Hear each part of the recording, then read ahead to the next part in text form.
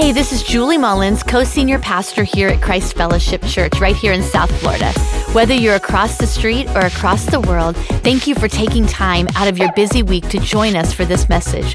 We hope that it encourages you and inspires you to get more out of life.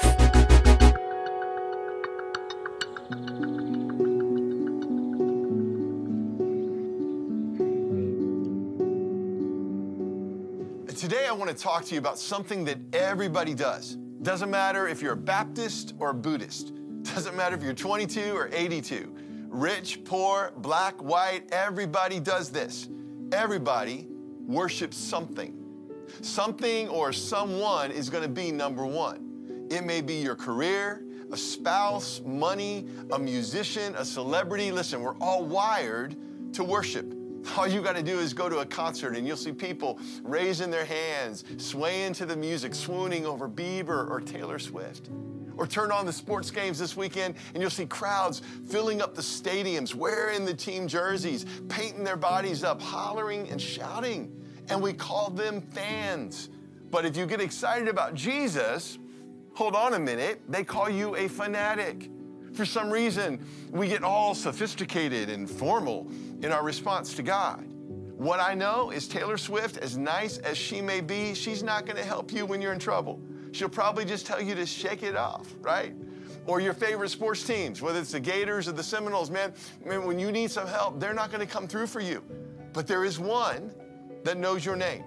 And he says, child, you are mine. When you walk through the trials, I'm going to be with you. When you go through the deep waters, you will not drown. There is one that hears every prayer that you pray. One that is with you no matter what you go through, and his name is Jesus.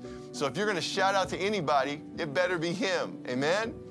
Now, by the way, it's okay to cheer and get excited about your team winning the game, and it's okay to enjoy a concert. Just don't hold back when you come into the house of God, all right? There's a story in the book of Acts about the Apostle Paul and his friend Silas who are in this town in Philippi. And they're on their way to prayer, and this slave girl who is possessed by a demon starts shouting at them in the marketplace. She says, these men are servants of the Most High God. Now, right from the beginning, a couple things jump out to me, and we'll jump into the rest of the story in a second. Paul and Silas were on their way to prayer. Sometimes you can be doing the right things and still end up in a big mess. Right? Now, sometimes we make poor choices and we end up paying for it, but there are times where you're doing everything right and you still find yourself in a battle. Lord, I'm going to church, I'm praying, I'm reading my Bible. Why is this still happening to me? God, I started tithing and putting you first in my finances, and I'm still facing this issue.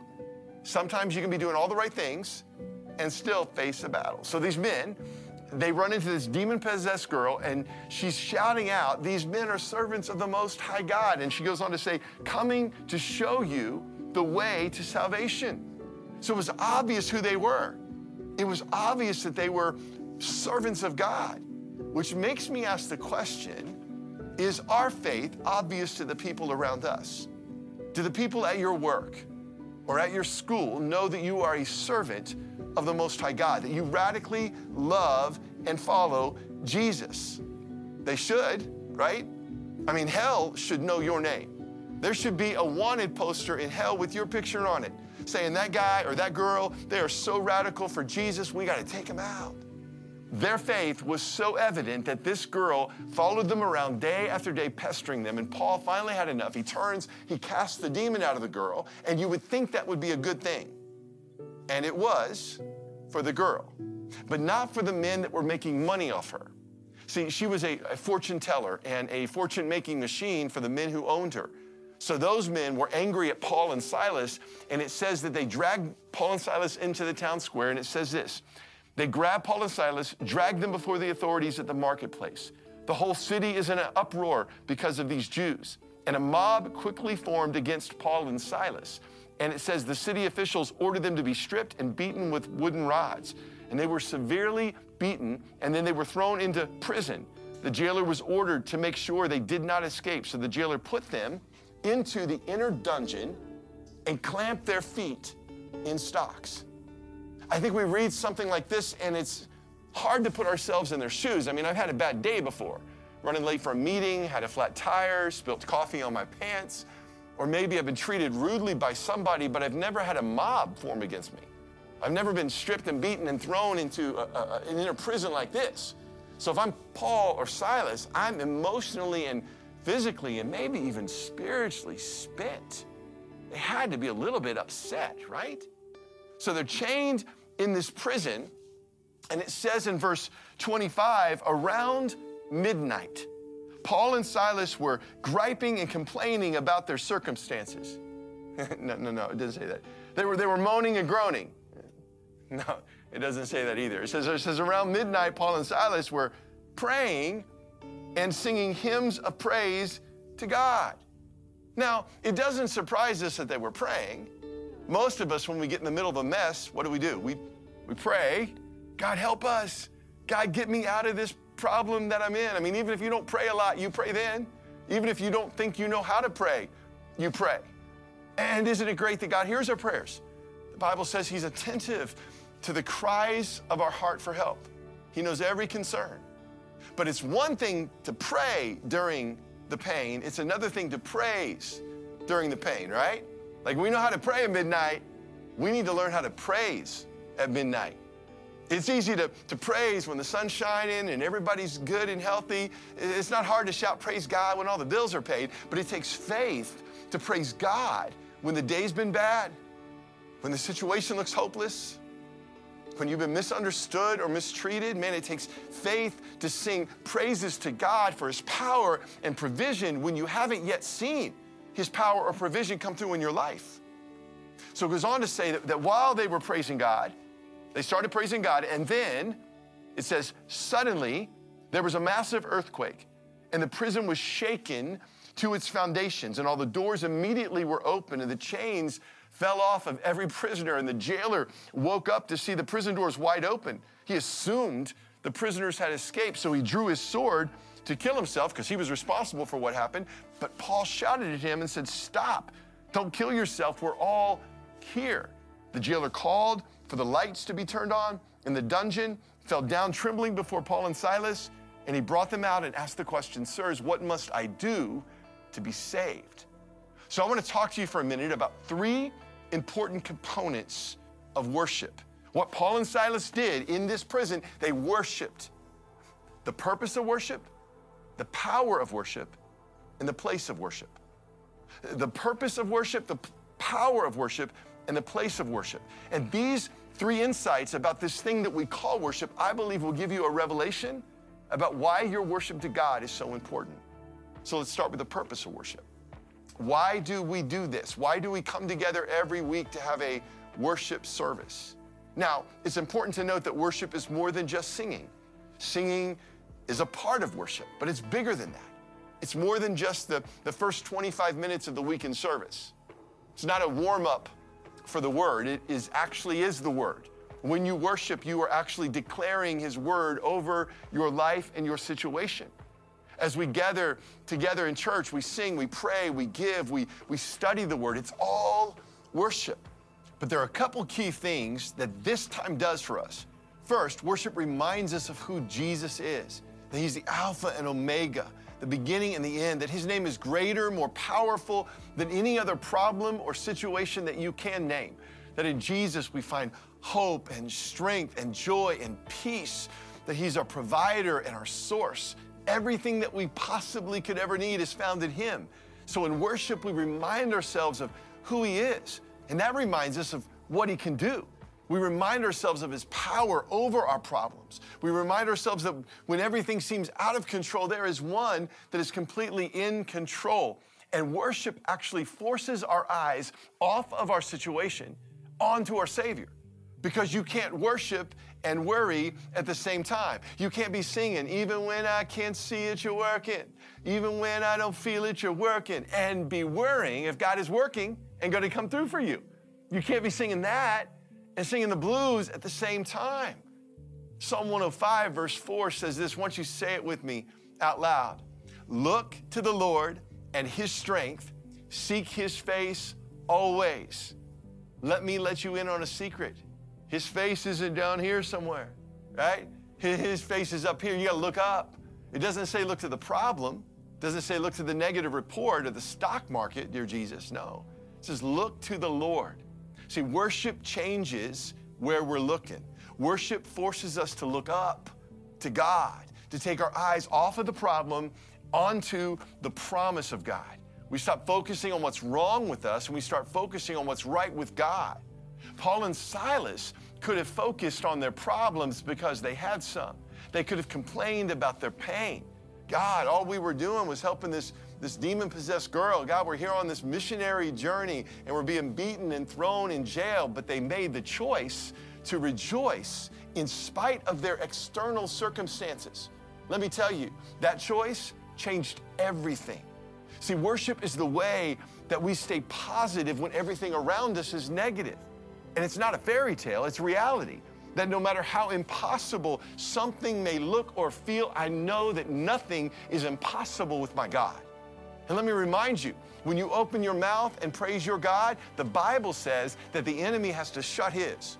Remember Psalm 8, verse 2 says, from the lips of children and infants you have ordained praise because of your enemies to silence the foe and avenger. And that verse should encourage every one of us, because it says from the lips of children and infants you have ordained, purposed praise. Think about it. Infants and children mean you don't have to be a spiritual giant. You don't have to walk with God for years and years to get this right. This is for every one of us, even the weakest among us. And then that verse tells us that God purposed praise, He ordained praise to silence the foe and avenger. So when we open our mouths and declare the greatness of our God, the mouth of your enemy has to shut. The word silence in Hebrew is the same root word as Shabbat. You force the devil to take a Sabbath rest, a Shabbat. He cannot do his work while you are praising God. He literally has to shut up and listen to you. How great is that? There's purpose in praise. The second truth we see in this story is the power of praise. Notice that it was after they started praising, that's when things began to change. We have a tendency to praise God after He does something for us. Lord, you open up these prison doors, woo, I'm gonna praise you. You get me that job, that promotion, then Lord, man, I'm gonna give you the glory. Man, you give me that spouse, I'll be shouting in the house. You heal my child, then I'll praise you. But in this story, they praised first. They praised while they were still sitting in the chains and the doors were still bolted shut. They praised when things weren't going the way they wanted. Here's why, and this is important, because praise shouldn't just be a byproduct of victory. Praise is the predecessor to victory. Praise will actually open the doors of your prison, because when we praise, we actually invite the presence of God into our situation. Don't miss this. Psalm 22, verse 3 says, God inhabits the praises of His people. He literally dwells in our praises. So when your praise goes up, your God shows up. And when God shows up, something is going to change, because there's power in praise. For Paul and Silas, the prison started to shake because God stepped into that space. Those chains might have been able to hold Paul and Silas, but they could not hold their God. And I don't know what prison you might be in today. It might be able to hold you down, but it cannot hold your God down. And notice this. Notice they started praising around midnight. Now, that's significant, because midnight is when the clock goes from p.m. to a.m., signifying the start of a new day. When the clock hits 12 a.m., a new morning has arrived. And I believe Paul and Silas would have known what David wrote in Psalm 30 when he said, weeping may endure for the night, but joy comes in the morning. Whatever happened the day before will only last through the night, but joy and peace and hope comes in the morning. You can rejoice because it's a new day. You can rejoice because your circumstances are about to change. And I believe God wanted me to tell somebody that your PM is switching over to AM, that your night has become day, and it may still feel dark around you, but the sun is getting ready to rise over your situation. Whatever the enemy has locked up, I believe God is about to set free, but you have got to open your mouth, take your eyes off your problem, and begin to praise your God, because there's power in your praise. And the last point from this story, and this is really important, it's about the place of worship. Now, when you think about a place of worship, you don't think about a prison cell. You think about a church or maybe a place where you easily connect with God, like sitting at the beach, or maybe in the mornings when you're reading your Bible and having your time of prayer, but a prison cell after being beaten and mistreated. See, I believe the reason Paul and Silas worshiped in that place is because worship had a place in their life. Let me say that again. I don't want you to miss it. The reason they could worship in that place is because worship had its place in their everyday life. It was something they did a lot. So when trouble came, their response was to worship. When mistreatment came at them, their response was to turn to God, which makes me ask the question, does worship have a place in your life? Does it have a place? And this really falls into two areas. There's personal worship and there's communal or corporate worship. What you do alone with God and what we do together as the family of God. And both are vital. In fact, they play off each other. Personal times of worship are important because my relationship with God is personal. I have a personal, intimate friendship with God. So I want to be with Him. I want to talk to Him. I want to listen to Him. And God deserves my love and attention more than just once a week on a Sunday morning when we all get together. But all through the Bible, it tells us that alone isn't enough. The Bible talks a lot about how important that this time of worship is, what we're doing together. It teaches us to worship together, to sing, to pray for one another, to share communion, to study the Word together. And Jesus promised that when we do, that wherever two or more of you are gathered together in my name, He said, there I am with you. So if Jesus is here as we gather together, why would we ever want to miss our time with Jesus? I mean, nothing that the world has to offer compares to the presence of Jesus. No amusement park, no sporting event, no concert, sleep can't even compare with encountering the living God. Now, there are times when we come into worship on a weekend, and if I'm honest, I don't always feel like worshiping. Shocking, I know. Pastors are humans too, right? But Paul reminds us in Romans chapter 1, verse 12, he says, I want us to help each other with the faith that we have. Your faith will help me, and my faith will help you. That means there will be times when my faith is weak, or maybe I've just had a really bad week, and I'll come here and your faith is going to strengthen my faith. Your love for God, your faith in God is actually going to help me look up to God. And there'll be times when you'll be feeling down, and somebody else's faith is actually going to strengthen you. But that can't happen if you're not here. There's a place of worship. All the things that God wants to do, He designed this place to be unlike any other place on the planet. A place where you are spiritually fed and nurtured and prayed over. And a place where you help care and nurture those that are younger in their faith. That all happens in a place of worship. Not some place of simply a religious expression or obligation, but a place of life where you encounter a living God and are filled with His Spirit to live the life you've been created to. There's purpose in our worship today. There's power in our worship because God shows up. And this place, it's a place of worship. And today, I want us to take some time to worship. Now that we better understand what happens when we do, let me pray for us. And the teams are going to take this time to lead us in worship, responding to God. Let's pray.